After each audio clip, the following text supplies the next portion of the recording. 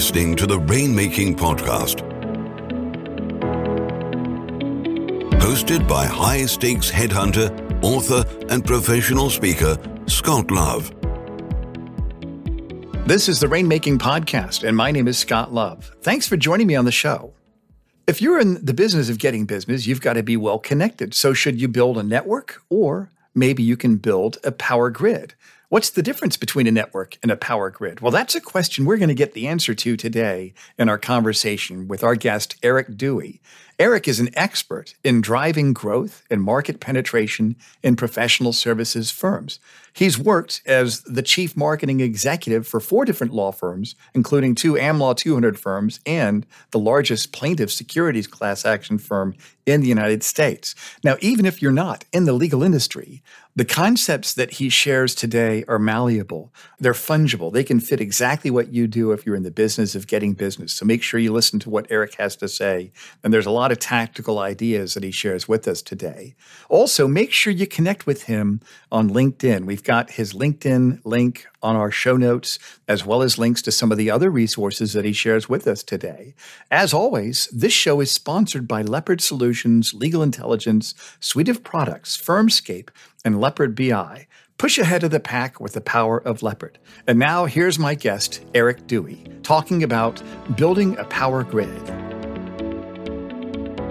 This is Scott Love. Thanks for joining me on the Rainmaking Podcast. Our guest today is Eric Dewey, and we're talking about the difference between networking and building a power grid. Eric, thanks for joining me on the show today. Oh, thanks, Scott. I appreciate the opportunity to talk to you about my new book, Power Grids. Absolutely. And I've read the book. It's fantastic. And I want to read it again because there's a lot of content in there that I think can help people in terms of business development. And you've got the credentials for that. And so I like the idea. I liked how you call it a power grid. And so that's my first question for you. What is the difference between networking and building a power grid? Yeah. So networking is a focus of business development training. I mean, when you go and get any kind of training, almost inevitably, one of the first things they talk about is networking. And networking is really about trying to know more people. Yep. And I differentiate networking from a power grid, or what I consider connecting is really about trying to know people more. And so spending the time, getting to know them, getting to know who they know, getting to know what information they have, what resources they have available to them and whatnot. So the concept of a power grid is something that I've observed in coaching attorneys over the years, both as inside as a CMO, but also extensively in my consulting practice. And that is the ones that were really, really successful have identified a group of people with same values, the same commitment to one another of building their practice, and they stay in constant contact with them. They've identified the value that they bring to their network of connections, and they've identified who they know, and they've worked through, identifying really powerful people. So it takes different forms in that, they can reach out to people on a regular basis, but they'll use their CRM system, or they'll write down who they're going to talk to each month on a piece of paper. I have one client that I worked with that is just old school. And he every month he wrote 150 names down on the front and back of the paper. Wow. And what he wanted to talk to them about. And he just went through those. And that worked. It does work. So the concept of a power grid is that you're working with what I recommend is 150 qualified connections. Okay, great. That's good. That's a good number. And why that number?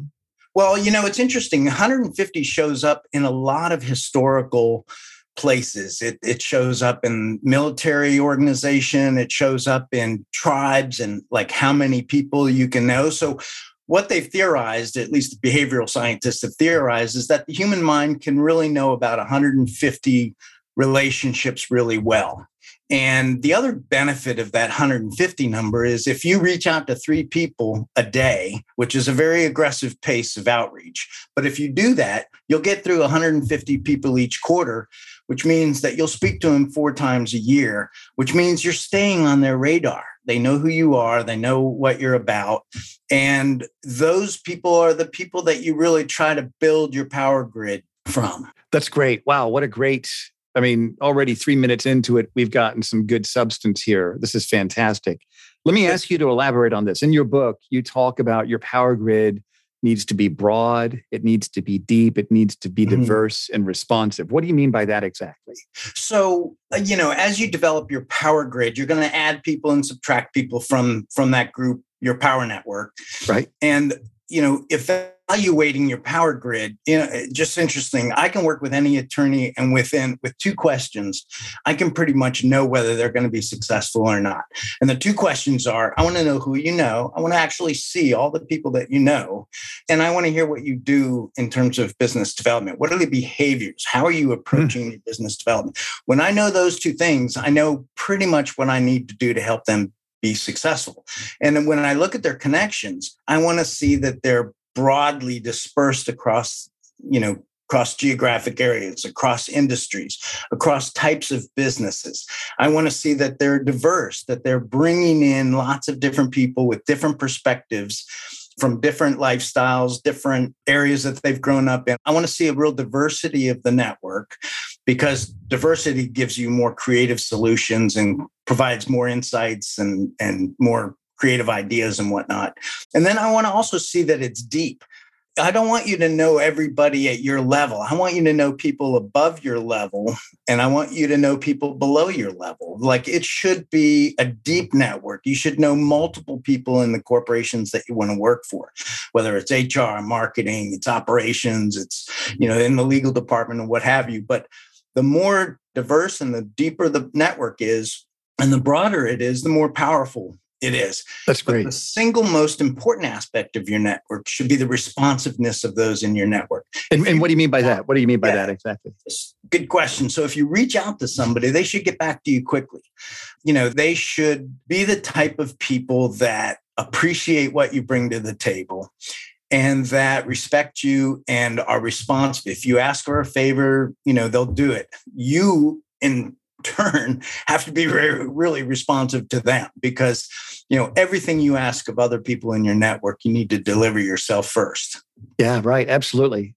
So when you talk about who you should be in your power grid, I liked how you gave them different categories, such as navigators, technicians, decision makers, influencers, right, and some of the others. Tell us about those. What should we be looking for, or how would we categorize people or segment them into certain categories? And what are those categories? So, your power grid produces information, it produces insights, it produces introductions and connections. There's a lot of different value that comes out of your power grid. And so, in order to optimize that value, you really need to be understanding the role that each of the people in your power grid play. So, for instance, a navigator. Navigators are the people that have really robust power grids themselves. They can tap lots of different expertise. They're the kind of people that get asked first, hey, let's get Ed involved in this, because he'll know somebody that can help us with this. So that's a navigator. He's somebody that navigates the networks to get resources to the people that need them. Okay, great. Decision makers. Everybody knows what the decision maker is, but I think of decision makers a little bit differently. They're kind of the gatekeepers of engagements. But the higher up you go in an organization and the larger the organization is, decision makers don't make decisions in isolations. They're not a single person that makes the decision. What those decision makers do is they build consensus among all those people that have a stake in the decision or that can influence the decision. So they go to the CFO, they go to the department heads and what have you. So decision makers are people that are well-positioned in companies to build consensus and understand how decisions are made in a corporation. Got it. And you have the influencers. Those are like the stakeholders in any solution. So if you say, hey, we're going to change our technology contract clauses to reflect this new legislation or whatever, well, you're going to need to go to the IT guy. You're going to need to go to the training department. You're going to, there's lots of different people that are going to have input into how you change those contracts and how that gets executed inside the company. So those are influencers, because influencers can say no. They can't say yes, but they're the ones that can say no. And so you need to know who they are and what their concerns are. Then you have the non-legal resources. These are, people that can provide information and provide resources that may not be in a position to be able to hire you or know who somebody who does, but they're basically people that you can go to get different kinds of information and insights. Of course, you have referral sources. Everybody knows who their referral sources are. And then more importantly, you also need coaches and guides and mentors. You need the people who really are supporting you very well, that you can go to for advice, to brainstorm, to talk about, okay, here's something I'm trying to do. What do you think of this? And so those are all the different kinds of roles that you see in a power grid. This is very helpful because as you talking about these people to the listeners right now, I want you to think of who are the people that you've reached out to in the past, and you may not have thought that there's a systematic way to segment people into certain categories, but now you know. And so I like the fact that you're giving us a framework that everybody that is successful in business development has done what you're talking about, but now we have a framework and a systematic way that we can approach this. And so as I'm thinking of right now, I'm thinking of who are the people that are the guides? Who are the people that are the coaches? Who are the people that are the non-legal resources? Who are those decision makers and those influencers that I can go to, that I've gone to in the past, and now I'm going to segment them? One thing, let me ask you this. As people keep track of this information, do you think those are good ways to categorize people in their CRM or in their database? Or dare I say it, their Rolodex? What would you recommend? Well, the purpose of it is to kind of think about the value that they bring or the challenges that they face so that you can relate to them better. People's roles can change. Sometimes they can be a decision maker and it strongly influence what happens. Other times they may be an influencer. So you can't pigeonhole them necessarily. The process is simply to try to think through, what is their role? How should I be relating to them? And how should I understand what value they can bring to my power grid? Okay, that's great. That's good. That's really helpful. And so let me ask you this, kind of moving to actions that we take in terms of building this. You talk in your book about habits and qualities of powerful connectors. What does that mean exactly? So when I've observed, when I'm coaching attorneys and whatnot, I'm very observant about the qualities they're bringing and what their habits are and what's making them successful or what's keeping them from being more successful. Mm-hmm. And in doing that, there's lots of different qualities that make up, and there's no one silver bullet set of qualities, of course, but there are some things that stand out that are really important for people to pay attention to. Okay. One, they're organized. They have a system for reaching out to others and staying on track with how they reach out to others, whether it's, just notes on a pad of paper or it's a CRM system and they're recording, the notes of the conversation in that. But they have some organized system that they stick to. The second thing is they tend to be givers.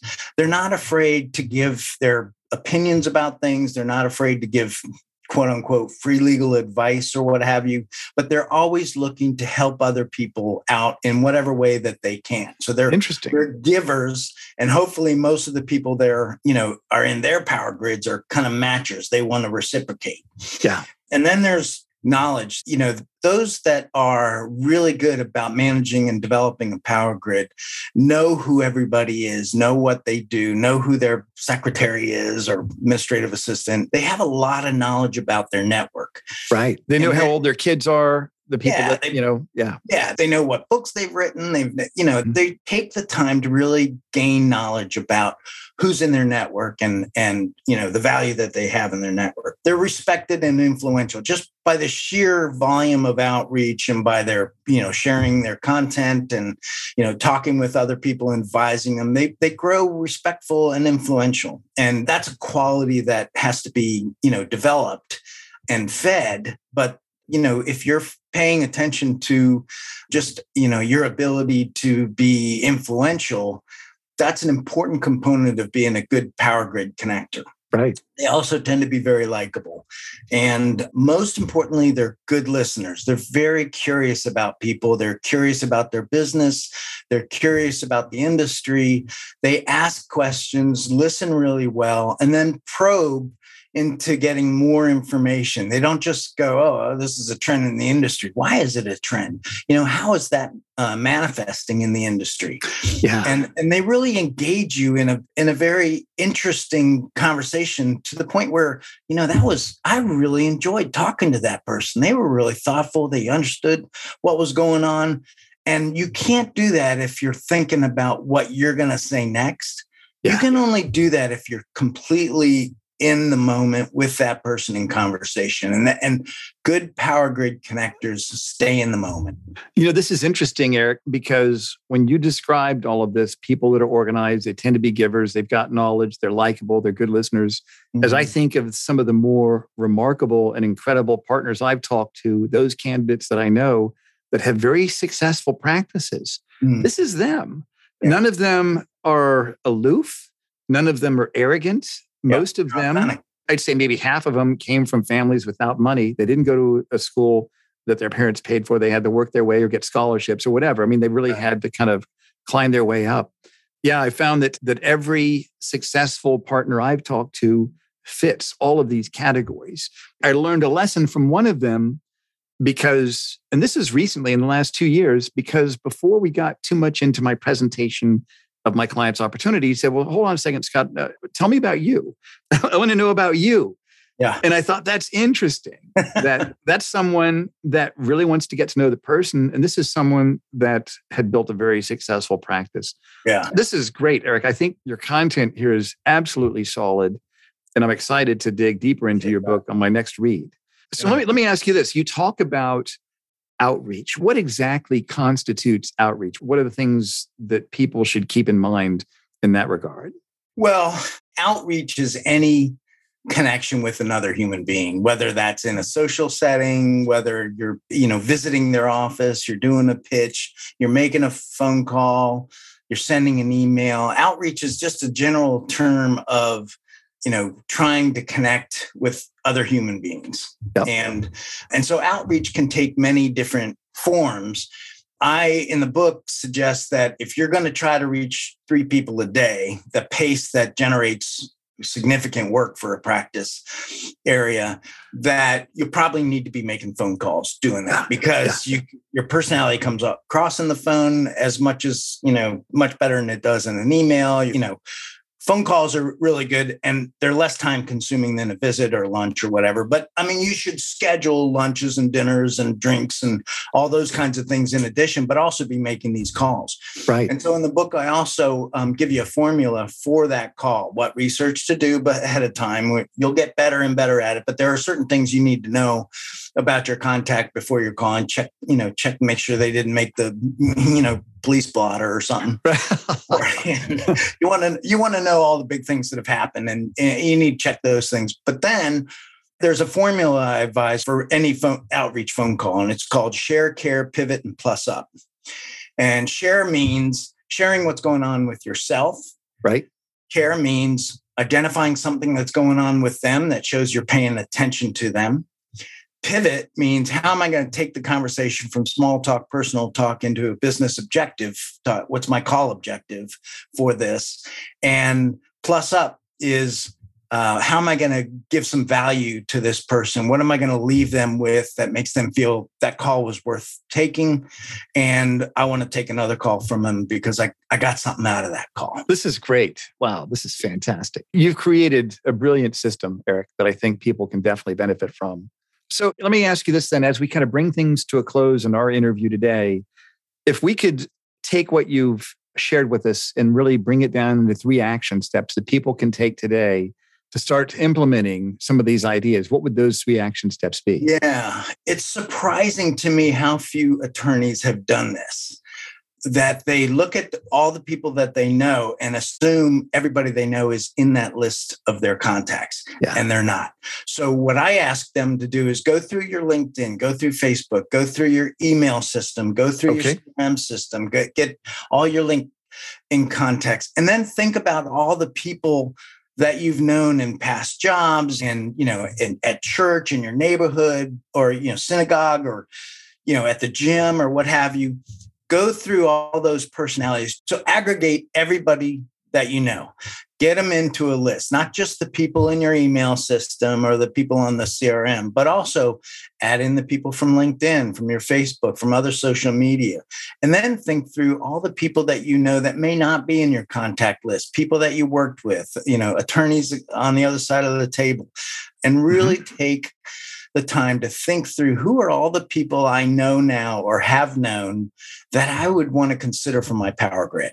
That's great. And that's step number one, right? That's step number one. Yeah. Okay. Step number two is then to categorize and prioritize them. And I give you some examples of how to do that in the book, but you want to basically be able to categorize them by what value they can bring to the power grid, you or others in your power grid, and prioritize them in terms of, are they existing clients or past clients? Are they, prospective clients, referral sources?